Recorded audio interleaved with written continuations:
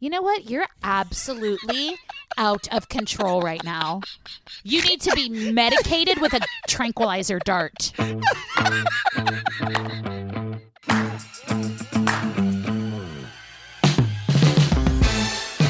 Hi, you guys. Welcome to Obsessed with Disappeared, the podcast where Ellen Marsh and I tell the stories of missing people by recapping the episode that covered their case on ID's Disappeared. Hi, girl. Oh, hi.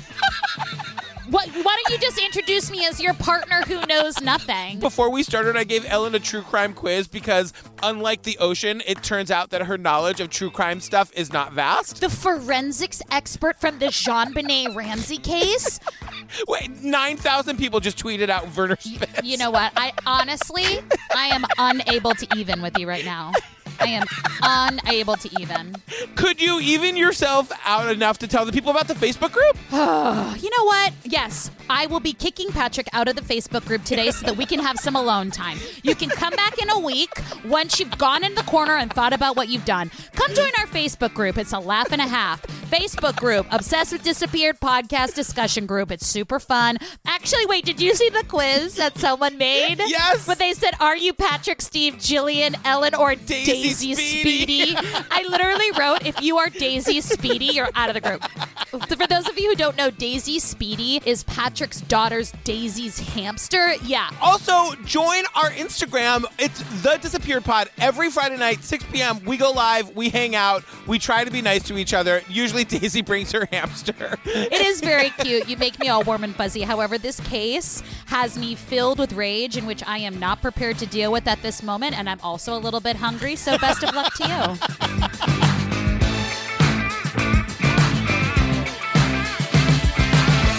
All right, you guys, it's season 2, episode 2. It's The Beauty Queen, the case of Tara Grinstead. A small-town beauty queen, loved by all. If you were ever Tara's friend, you would be her friend for life. Vanishes under baffling circumstances. There can be an abduction with no indication of a struggle. She gave me the impression that he acted like he was not himself. He claimed that he was a serial killer. A massive police investigation thrusts a tiny town into the national spotlight. There was a latex glove. There's all kinds of reasons why people kill others. I've been involved in some major investigations, but this one has had more twists and turns. It's worse than death. Death is final. Someone vanishing, it's not final until you find them. Can we talk about the title? It's The Beauty Queen Mystery. I know. Like, they really worked overtime on that title. Yes, she's a beauty queen, and yes, it's a mystery. Just call it The Beauty Queen Mystery. It's 6 o'clock. They really did not dig deep on that one. Do you think that we would be here if she wasn't in pageants? Tell me the honest truth. I mean, she's a white lady, so maybe, but the fact that it's you know. I'm going to stop making fun of you for not being, like, up on the true crime. Everyone knows about this case. Everyone knows what happened. Do you know that there are updates as of July 20th, 2020? July 20th, as in, like, last month? Yeah. No. Okay, great. So here's what happened. For those of you who are like Ellen and are not up on all of this stuff, Payne Lindsay made a podcast called Up and Vanish about Tara Grinstead. It became very popular. Right around the time, there's a lot of movement in the case, and we'll get to the outcome later, but this episode of Disappeared was made before all of that. Could I just talk about really quickly something that happened in the intro? They say that she disappeared under baffling circumstances. And I was like, is anybody's disappearance not baffling? Like, Right. I just want them to be like, she disappeared under very straightforward circumstances. She disappeared under totally conspicuous circumstances. Like, sometimes it's like they're not even trying. She disappeared under totally understandable circumstances. Sorry, that just gets me sometimes. Christopher's the announcer, you guys. You're going to hear us call him out by name. He's no longer just the narrator. On the day she disappears, high school teacher Tara Grinstead spends the afternoon with some of her students. They're preparing for the Miss Georgia Sweet Potato pageant. a big event in a small, close-knit town like Ocilla, Georgia. We learned that the day Tara Grinstead disappears, she spends the day with some students preparing for what is being called the Miss Georgia Sweet Potato Pageant. I know. There's something like ridiculously medieval about that. But like the Sweet Potato Pageant, it's a pageant where I feel like I might have a chance. Oh, he's just a cute little sweet potato. You win, honey. You sweet potato. He's a little girly for a boy, but he'll be okay. On that Saturday, Tara had helped a lot of the girls prepare for the pageant. She had done their hair and their makeup. A lot of them borrowed her dresses as well. We learned that a lot of them borrowed her dresses, to which I'm like, how many dresses did she have? Look, we are going to get intimately acquainted with the inside of her bedroom, and I've got a lot to say when we get there. Yeah, same. But like, this is a whole way of life I don't get. It's like the pageant life. So quickly, tangent. What is your take on pageants? What's your take? That was really hard for me. What is your take on pageants? I really struggled with that. I want to know What's your take on pageants. what's your take on pageants? Just real quick. I mean, I don't know. I mean, like, so we're going to learn that Tara does pageants to make money to go to college. I think that's great.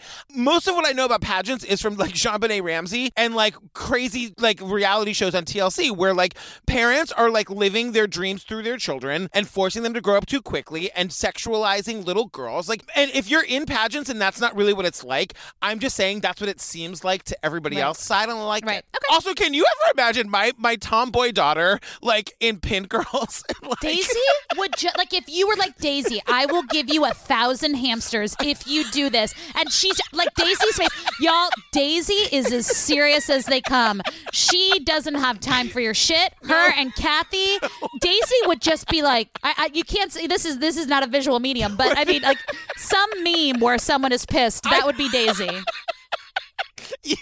Even for 1,000 hamsters, she wouldn't do She's like, I'm doing this for 1,000 hamsters. Shut up. Ugh. Get out of here, Brittany. I'm doing it for hamsters. Ugh, my dad's promised me 1,000 hamsters. I hate them, but I love hamsters.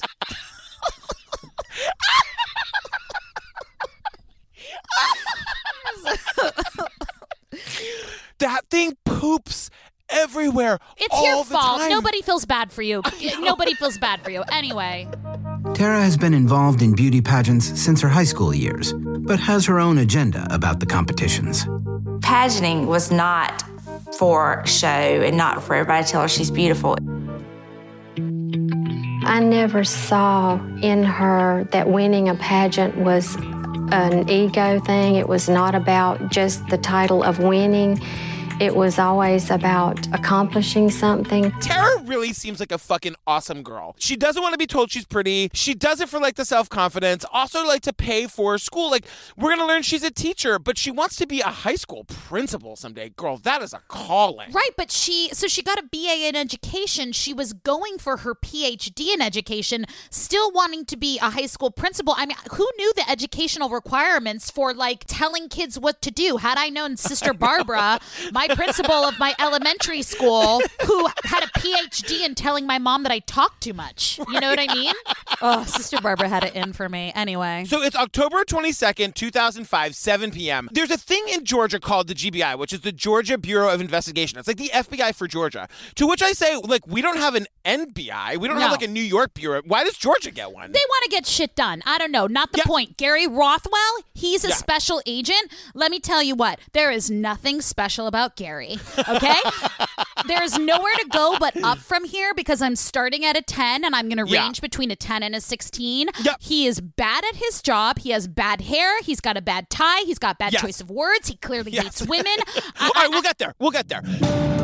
That Saturday night, a happy and relaxed Tara leaves the sweet potato pageant and heads over to a cookout attended by friends from school. Tara stayed at the cookout for about 2 hours and left at approximately 11 o'clock p.m., ostensibly to go home. Tara leaves the sweet potato pageant at 7 o'clock. She heads to a cookout. She stayed at the cookout for 2 hours and left to go home at 11 o'clock. To which I said, who stays up until 11 o'clock? The rest of the world, Patrick. Anyway, Tara lives alone. Her and her neighbors have this system where what's your question? I see your hand up. What? We've got to talk about the neighbor situation. Okay, the neighbor situation in Ocilla is not okay. I'm sorry. I didn't mean to interrupt you. You do. You always mean to interrupt, but go on. Carry on.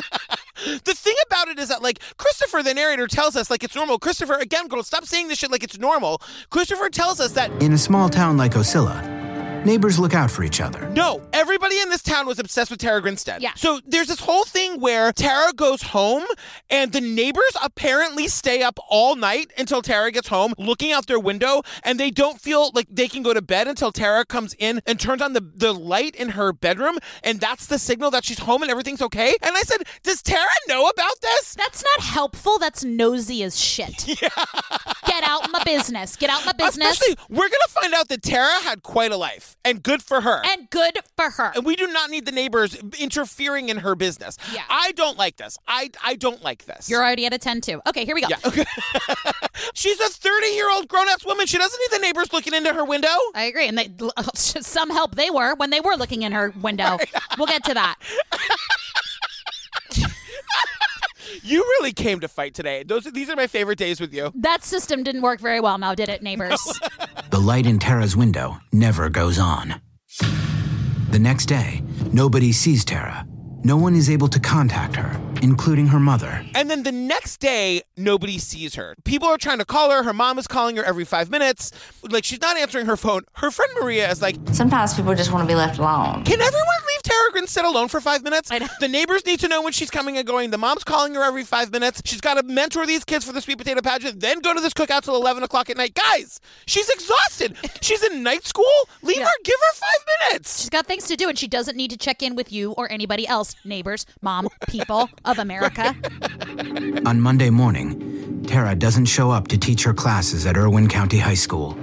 Friends and family know that something is very wrong. That was a red flag for me because I knew what a dedicated teacher Tara was. Monday, October 24th, Tara never shows up for school. So she's a high school teacher. She didn't get a substitute for the class. Obviously, they're like, this is very unlike her. I'm like, it's very unlike anybody. You know what I mean? She didn't tell anybody that she wasn't coming in, and so now everyone is freaking the hell out. Right. So we meet Bill Hancock from the police department, and a friend calls, and he gets to her house by 10 a.m. I know. 10 a.m. we're going to go find this missing person before John Spira's family can't get, the wife to sign it over. Michelle McMullen's parents are counting down the days till the 3 days they have to wait. But goddamn it, a beauty queen is missing. Let's get to her house by 10 a.m. in the morning.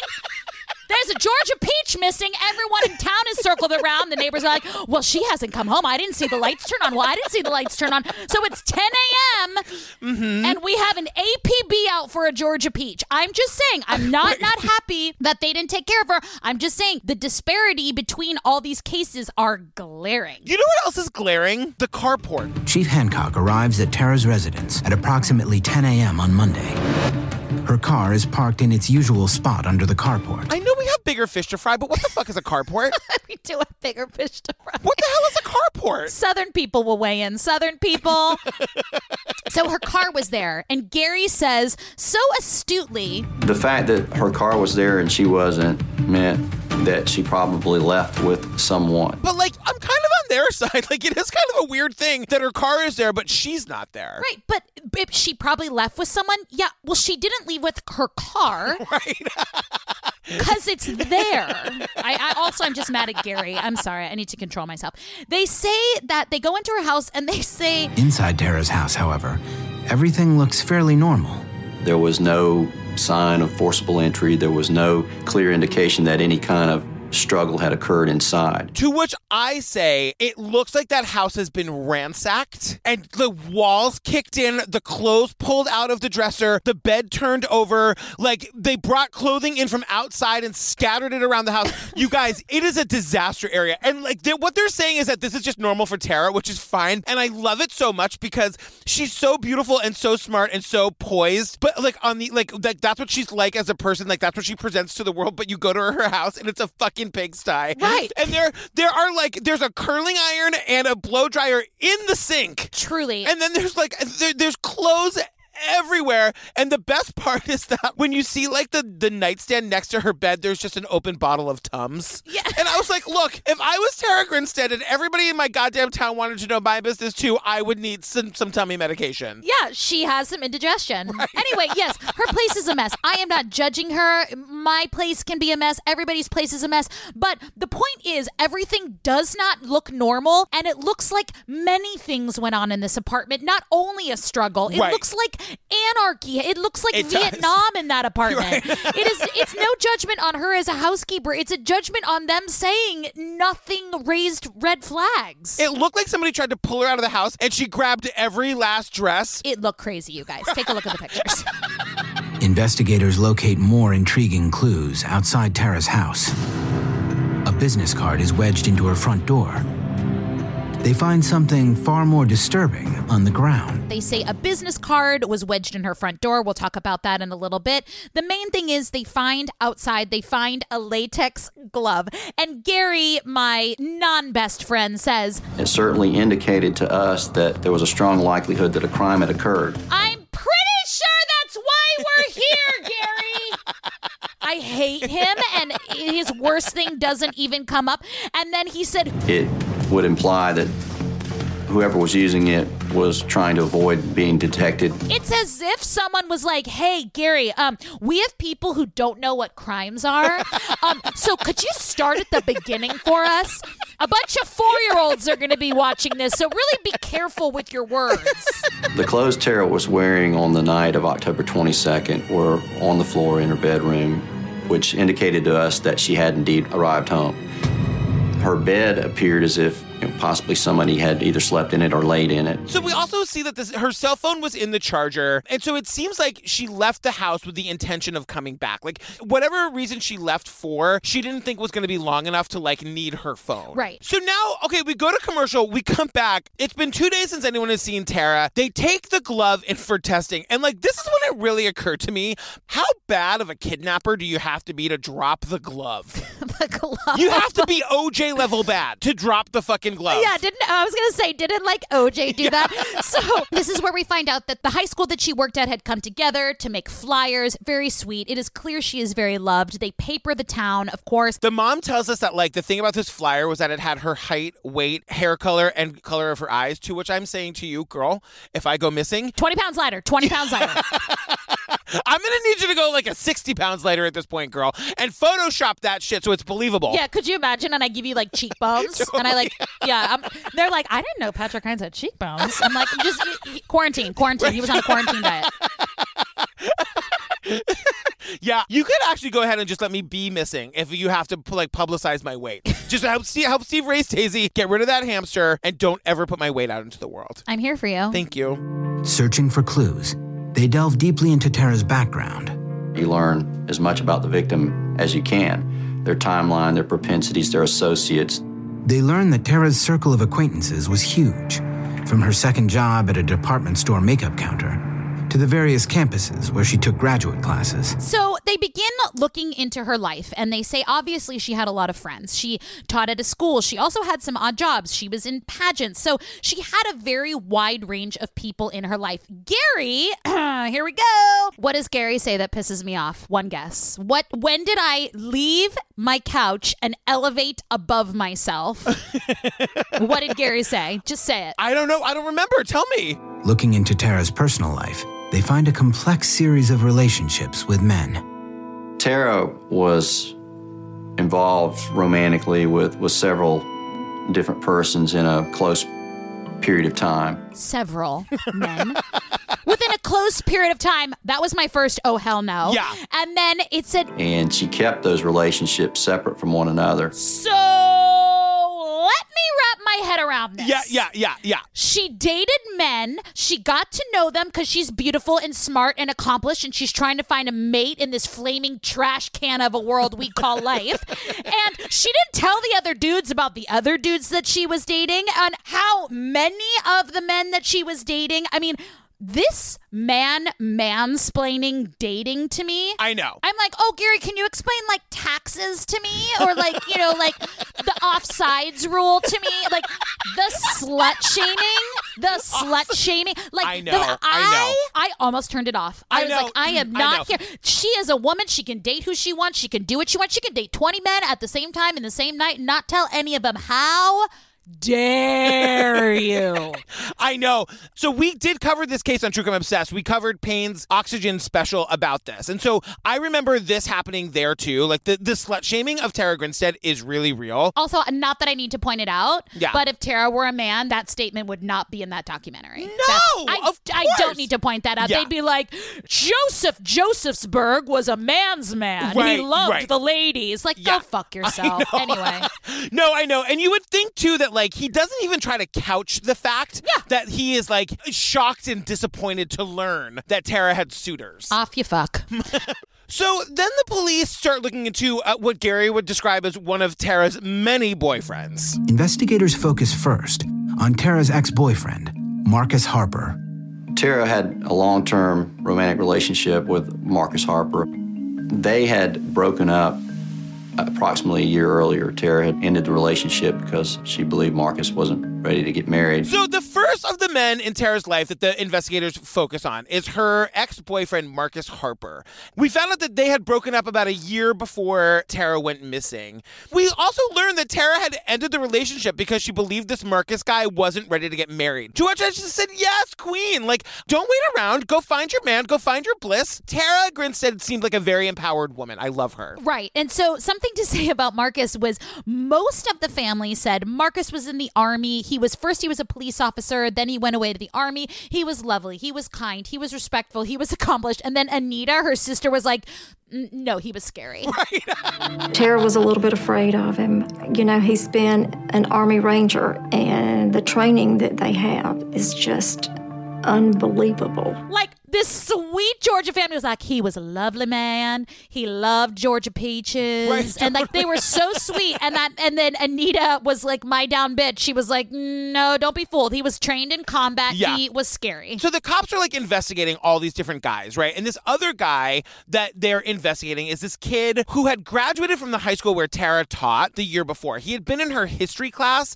And I don't know, like this whole story has always given me a little bit of pause because it does seem like Tara had developed at the very least a friendship with him outside of the school. Right. And I think, Tara was young, and I'm not saying that she had any sexual relationship with him at all. I don't know that at all. But it does seem like she was a good, big-hearted person who had, like, let this person a little bit more into her life than maybe she should have. And we don't know what the backstory of this is, but, like, one day, this kid shows up at her house demanding to talk to her. Months before Tara disappeared, he came to her house and tried to physically force his way inside. He wanted to speak to her, and she didn't want to talk to him at that time, and she wouldn't let him in the house, and he became quite upset, loud, began yelling and banging on her door trying to gain entry. She, like, opens the door, and he, like, grabs her, and she pulls away, and, like, the nosy neighbors call the cops. Nosy neighbors. Yeah, exactly. And then, like, the cops show up, and they say that, like, we weren't able to get this kid to calm down even in the moment, so they arrested this kid. Right. She gave a statement. She gave a full account of the whole situation. She said she was scared and uncomfortable. P.S. It's never okay to put your hands on a woman. Right. So obviously he became a person of interest because of that altercation. Now, that altercation, that situation, thank God, didn't end in anything bad, but that was only a couple months before she went missing. To which I say, like, teenage boys and men of all ages, can we just not be like this? Can we just not be demanding and entitled and show up to women's houses, banging on their doors, demanding to talk to them? By not doing that, that's how you don't get blamed for people's murders. Yeah. You know what I mean? Like, when you behave like this and then that person goes missing, of course they're going to think you did it crazy. I love you. Sorry. I love you. I do. I love you. I love you. I love your passion, but you can take it out of your lady voice. But my point. My point is, if you just leave women alone who don't want to talk to you, you don't get blamed for their murders. That's all. That's actually a great, just sort of like thesis statement, right? Just stop bugging women who don't want to talk to you. Yeah. And then you won't get blamed for their murders. I don't know. I will have to put it back in my lady voice. I know, and women don't have to give you an answer why they don't want to talk to you. Nope. Oh, he also has an alibi. The other way that you don't get blamed for people's murders is by having a concrete alibi and not being the person who killed them. He was working at a job in Milledgeville, Georgia, about 100 miles away, and we immediately had an agent in that area find him. The former student is able to account for his time on the night that Tara disappeared. He was 100 miles away. They found him. They questioned him. He had an alibi. It was not him. We don't even get his name, obviously. And then my notes in this section ends with, but also just leave the women alone who don't want to talk to you. Thank you. Thank you for coming to my TED Talk.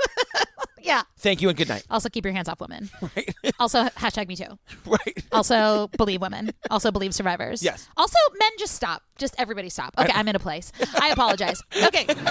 Meanwhile, investigators keep digging into Marcus Harper and his relationship with Tara. So the investigators are now back to looking at this relationship with Marcus Harper. He was like the vet who had been on the police force, who she'd broken up with like a year before. We learned like the reason why they broke up is because he deployed to Afghanistan and she just like couldn't handle the separation. Like her sister says to us, she said she really could not stay in that kind of relationship because if they go overseas and something bad happens to them, you know, you never find them. Nobody knows anything. They go overseas, something happens to them, and nobody ever finds them. She's talking about Marcus, and I said, oh, God, I don't think the sister understands the really morbid foreshadowing that just happened. Yeah, and also I was like, woof, way to bring down a room, Anita. I mean, that was... I know. Yeah, but like the bottom line is like, look, my sister's in the military. I understand. Like a military relationship isn't for everybody, especially like he was in the Rangers. Like his job is really dangerous and who knows how long he's going to be gone. So they break up. And then I have the timeline of what happens next is confusing to me. So I'm gonna need you to walk me through it. I am smarter than you. Go on. Okay, great, perfect. So Tara breaks up with him, right? Right, which she's allowed to do. They stayed in minimal contact. Remember, this whole time they have stayed in contact. Yes. They still saw each other occasionally. They still talked and emailed and called. And so Tara took that as there was still some kind of relationship. According to the mother, Tara considers that to mean that they are still in some sort of relationship. Right. So then, 3 weeks before she goes missing, Marcus returns to Osceola, but doesn't tell her. Right. And then she loses her ever-loving shit about it. That really devastated her. She felt betrayed, and at that point I said, okay, look, he didn't want you to know he was back. And I remember saying to her, you know, now it's the time you move on, but she just could not quite get over Marcus. Can I say something about that? Yeah. This is the difference between men and women. I'm going to break it down for you right here. Okay. She broke up with him because of a very clear reason. He's away. That doesn't take away her emotions. That doesn't take away where her heart is. Her brain told her to break up with him. It was very clear that she broke up because she wanted to get married. She maybe didn't want to leave a military life, but that doesn't mean that she still didn't harbor feelings for him. And so he very clearly took that breakup as a directive, broke up, cut off his emotions, and that's something that she wasn't able to do. So I totally understand that. Like, he can separate those two things. Women have a little bit of a harder time separating their brain from their heart, and men, in my experience, very easily can. So that didn't seem too crazy to me, that she was upset that he didn't get in contact, that he said, no, you broke up with me, so I moved on. I need you to stop sounding smart. I need you to stop being better at this than me, because I have a whole bunch of jokes that now I feel like I can't get. Okay, go. Give me your jokes. So she goes over there, confronts him. He says to her, no, it's really over. And then according to her friends and family, Tara gets back in her car and has a fucking emotional breakdown on the road. She called hysterically and just felt like she was not able to drive. And one person went and picked her up, and the other passenger drove her car home. So they took her back to her house, and from what I understand, they had to carry her in, and she was just so, hysterical. To which I just wrote, I mean, you're emotionally unhinged. Is this normal? Yes. Patrick, you have had your heart broken, and I have been there for it. I Do know. not pretend like I have not been there to pick up your emotional little gay boy pieces, because I have. I had my heart broken one time. I then met another guy and made him marry me the following week. That's how you dealt with that. Okay? Yeah. I mean, I had my heart broken by the same guy over and over and over again for 2 decades. And then I was then I met another guy and made him marry me right away. Yeah. I mean, we're going to make a whole separate podcast about that. Anyway, thanks for derailing my whole section of jokes with your emotional maturity and intellect. Great. Thanks.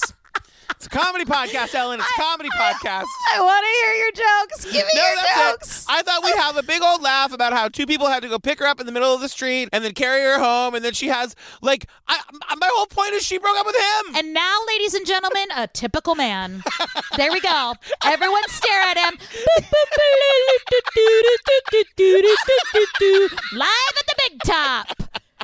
Patrick becomes a man right in front of your eyes. And everyone is shocked for various reasons. Tara's fragile emotional state worries those closest to her. I don't ever blame Christopher for anything, but I would like to blame ID for them saying, because of Tara's fragile emotional state. Right. And Christopher was like, I think that's a bit condescending. She's in an emotional place right now. Maybe we just no. She was crazy. She's a crazy woman. She's a crazy, unhinged woman. I just feel like we could be a little kinder. Consider her heart. Just say the lines, Christopher. Christopher, say the lines. Makes me feel not nice. I am in an irrational state about how mad that made me. Like, is ID punking us? Like, is this a joke? Did they add that line for us? I know. They were like, Patrick and Ellen will think this is hilarious. Add that line back in. I give up. I can't. I'm throwing no. Girl, we're only on season 2, episode 2. It's going to be a long haul with you. I'm going into anger management classes and I'm sending the bill to Gary. I can't with him. In the meantime, investigators continue to gather information from Marcus Harper. In a series of interviews, he accounts for his time on the night Tara disappeared. He said that on Saturday night he had gone to the White Horse Saloon in Fitzgerald where he visited with some friends until approximately 2 a.m. After that, Marcus says he met up with his friend and former partner on the Ocilla Police Department and spent the night in a police cruiser doing a ride-along. I totally believe this alibi. Who would lie about going on a police ride-along? Oh, my God. I don't know. And then stupid dipshit Gary says, We were able to corroborate that as best it could be corroborated. The actual definition of corroborate is to confirm and give support to a fucking statement. You know what? I need a break. I can't. I need to start smoking or something. Do you have a cigarette? I'm going to start smoking cigarettes. Look, you're funnier in this episode, but I wanted to make my last joke of this section, which is that a police ride-along sounds as terrible as camping, but it's not really as funny anymore. It is. You're always funny. You're always funny. The ocean is so vast. You're very... Look, you're so angry. It's great. I'm so angry. I hate this guy. I hate him from the jump. I hated him from 4 minutes in. I know. And then, you know me, once I have my mind made up, it's real hard to change it. Yeah. I can hold grudges for upwards of 10 years. I've done it, I'm sure. For the moment, investigators' focus shifts away from Marcus Harper.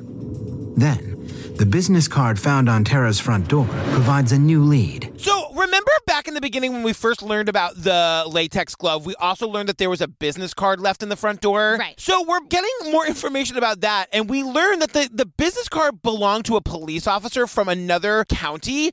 The police officer was married, and the police officer and Tara were, quote, very close. And guess what? When the cops come to investigate this, the fucking neighbor lets the police know, oh, he is a frequent visitor of Tara's house. Ugh, I hate everybody. Leave the light on, neighbor. Stop looking at Tara's house. Right. Well, the thing about this is that, like, we learned that they question this married police officer about why he's frequently at Tara's house. And they also question his family, to which I was like, oh, I bet the wife was thrilled with this line of questioning. Yeah, and you are not giving them your name. You do not give them your name. The thing is if he had anything to do with it, he wouldn't have gone down there and left a business card and door, you know. 4 days pass after that, and they still have nothing. They followed all these leads. Everything checks out. Everybody's alibi checks out. They have nothing. So they organize a search all around the entire county. Dogs, helicopters, boats. I mean, this is amazing. Like, every time we see these in these episodes where, like, it's one person and you see the helicopters and the dive teams and the volunteers, and her sister is crying saying, like, most of these people never even met Tara. Yeah. They just wanted to help. And, like, we have to remember that people are good. We have to remember that people are good and do shit like this. Yeah, people are good. And I just, every time I see a video of that and I see the video video of the searches, I just look at the family. I know. What they must be going through. Not only because seeing all these people who, to your point, are good, do care, are helping me, are wading through water, are, at every turn, at every moment, what if they find something? What if they find my daughter? What if they find my son? But then also, like, what if they don't? You know what I mean? Like, I know. And they don't. This turns up nothing. And GBI Gary, who we hate, is now saying, like, the only piece of solid evidence they have is this latex glove. And he tells me, he tells me. Yeah, he tells all of us, but he's looking right at me. Forensic scientists put the glove through a battery of tests, including one looking for the presence of DNA. It's a long shot, because according to police, it's very difficult to recover useful evidence from latex gloves.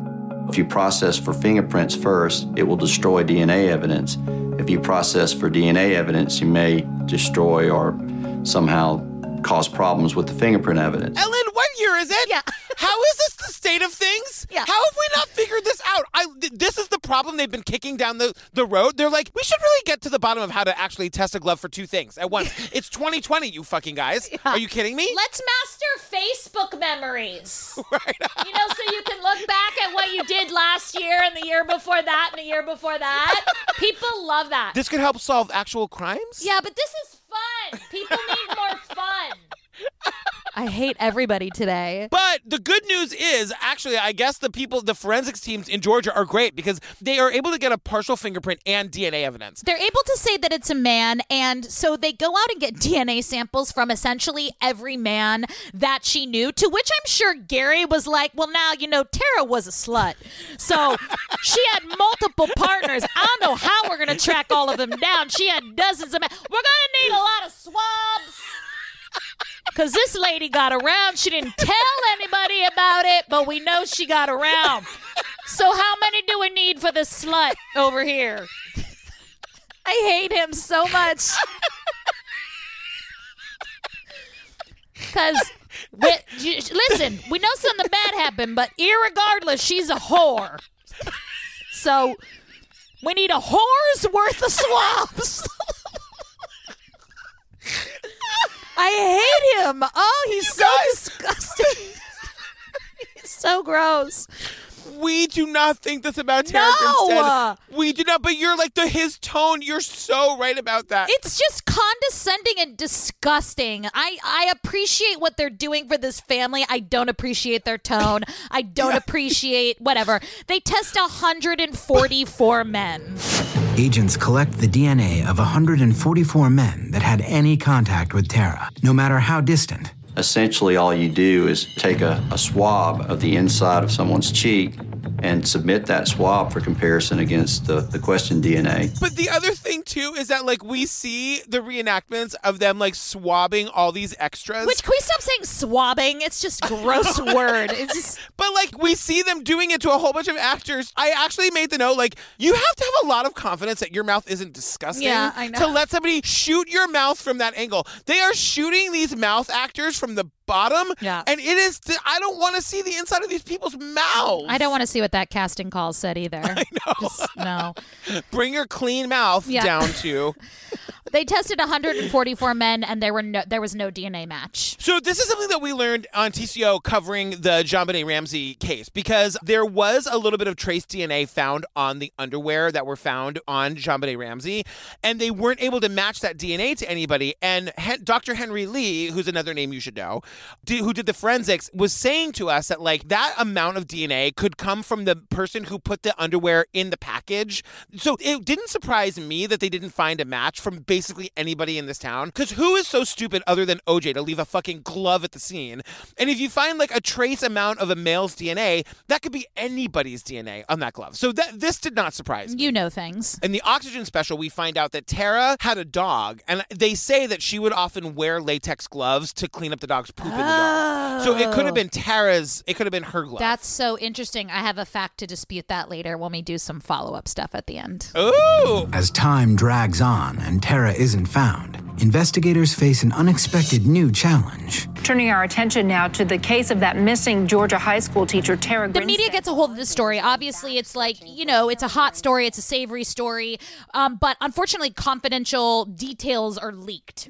And the other thing we find out in this section, too, is that, citizens thinking they're doing a good thing, because remember, everybody in this town is obsessed with Tara. Right. They're setting up their own, tip line. Yes! And they're not all the tips are making it to the police.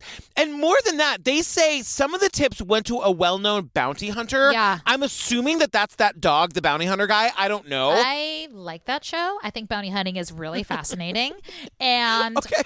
You'd be great at it, by the way. I would be amazing at it. You would show up in Panama and the girl would be like, I'm over here! They would see your boat plane landing from the sky, and she'd be like, oh shit, Ellen's here. This shit is serious. Yeah. My mom really wants me back. The point is that, tips are coming into these people, and they're not making it to the cops, which is and this is what they're saying about, we don't know what information we're missing. It makes me insane to think about that. 3 years go by without any meaningful leads. Then, there is a bizarre development in the case. I decided to confess a few things. I decided to do it on YouTube because there's millions of people that can help play my game. 3 years later, 3 years have gone by. Some fucking loser posts a video on the internet where he's obscuring his face and his voice, and he's saying these insane things. I've decided to confess a few things. He calls himself the Catch Me Killer because what he's doing, he's saying that he committed 16 murders, and he's going on the internet to make videos to give clues about them. And then he's saying, when you solve these 16 murders, you'll know exactly who I am. And Tara Grinstead is one of the cases he's alluding to having been the murderer of. Right. I honestly, this infuriated me so much. I don't even want to spend time talking about this. So he went into detail on this video. They launched an investigation. I mean, he is such a piece of shit. I was just you're not funny. You're not a puppet master. No. You're not novel. It was so... Because he didn't do it. That's the whole thing. They launch an investigation. It takes them 15 minutes to find him. His name is Andrew Scott Haley. And I just wrote, girl, who fucking hurt you? Yeah. He was a husband and a father. He was? Yeah. They say that he's a worthless piece of shit. To get that family's hopes up that the crime was solved, not only that, but also wasting government resources and time is something we have no shit for that on this podcast. I have no time for that because our government resources are limited. Yeah. The fact that he derailed the investigation the way that they did, I found a headline. He called himself the Catch Me Killer. Did you say that? I can't remember. I'm in such a fury and rage. I found a headline that says the Catch Me Killer says he's guilty of a hoax, not a crime. No, you son of a bitch. Right. You are guilty of a fucking crime. You derailed the investigation. Lock him up. Lock him up. He gets 10 years, but these he are served 2 though. I know. He only served 2 years. Fuck off. I know. Oh, that made me so mad. Today, the Grinstead case file is the Georgia Bureau of Investigation's biggest active case. Finding Tara still hinges on making a DNA match to the latex glove found outside her home. In the meantime, Tara's family and friends continue to wait. Is she gone? Is she dead? When you just don't know any answers, you don't have a way of controlling your emotions. It's a horrible situation for anybody to have to go through. And it ends with the fact that the cops are basically left with nothing. And the family is is she gone or is she dead? Where is she? The sister says this thing where she says her having vanished is worse than death because death is final and vanishing isn't final until you know what happened. Yeah, the closure. That's what breaks my heart every time is the family's not getting closure. How do you sleep a full night's sleep ever again for the rest of your life knowing that there's no peace? So did you Goog the updates? Yeah. Okay, so February 27th, 2017, a press conference from the GBI, very special, formally announced a tip that was received that led to the arrest of Ryan Alexander Duke for the murder of Tara, right? Okay. Then we fast forward to March 3rd. An additional arrest was made. Okay, so don't get this confused. With another former classmate of her by the name of Bo Dukes. Yeah. They are not related. Right. So there's Duke singular and there's Dukes plural. Duke had asked him to help dispose of her body. Right, and so the whole reason for the oxygen episode was because like Payne Lindsay doesn't really believe that this went down the way that the cops have like said that it went down with these two guys. And I'll put the link in the show notes for the True Crime Obsessed episode where we cover all of this, and like Payne Lindsay like fully investigates the truth about this story. Right, and the story, just so you know, the story that they're telling is Duke was robbing her in her home in search for money for drugs, and they say that they burned her body in a pecan farm, and they said they burned her for 2 days, and he said that there was nothing remained there, so there would be no evidence, there would be nothing that they could go and find her. Now this is what Bo Dukes said, that there will be no remains of Tara to be found anywhere. Oh, say something funny. I hate my dads, but I really love hamsters.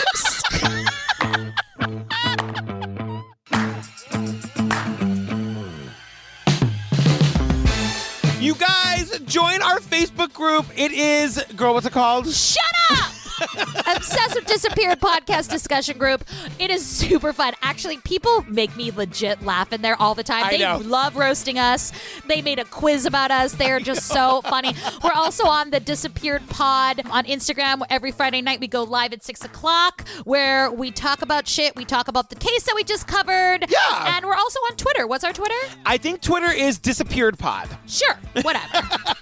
Do people use Twitter anymore? I have no idea. I just go there to be mad about politics. Totally. It's fine. You guys, if you're enjoying the show, will you take a minute to rate and review us on iTunes? Just write a one sentence like, I love it, I think they're adorable, whatever it is. Or you can write a dissertation if you want to. Totally. It bumps us up in the algorithm. It helps people find us. Share us with a friend. Tag us in your Instagram stories. We love interacting with you. We're trying to get the word out about the show. We want more people to find us, and we love you. I really love you guys. What a nice community of people we have. I hope they don't turn on us. I know.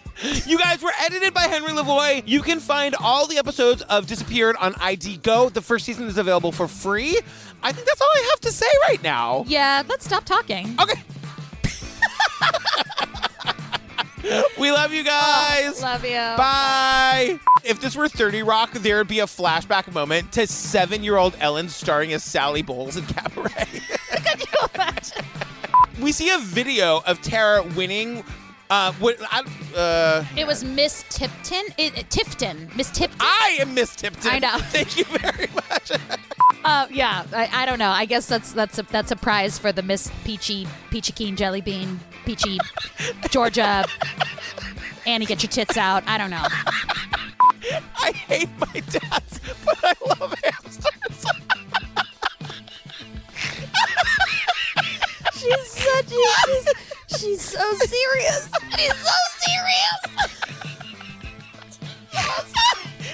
Like, I wish I had as much internal, like, obvious disdain for other people.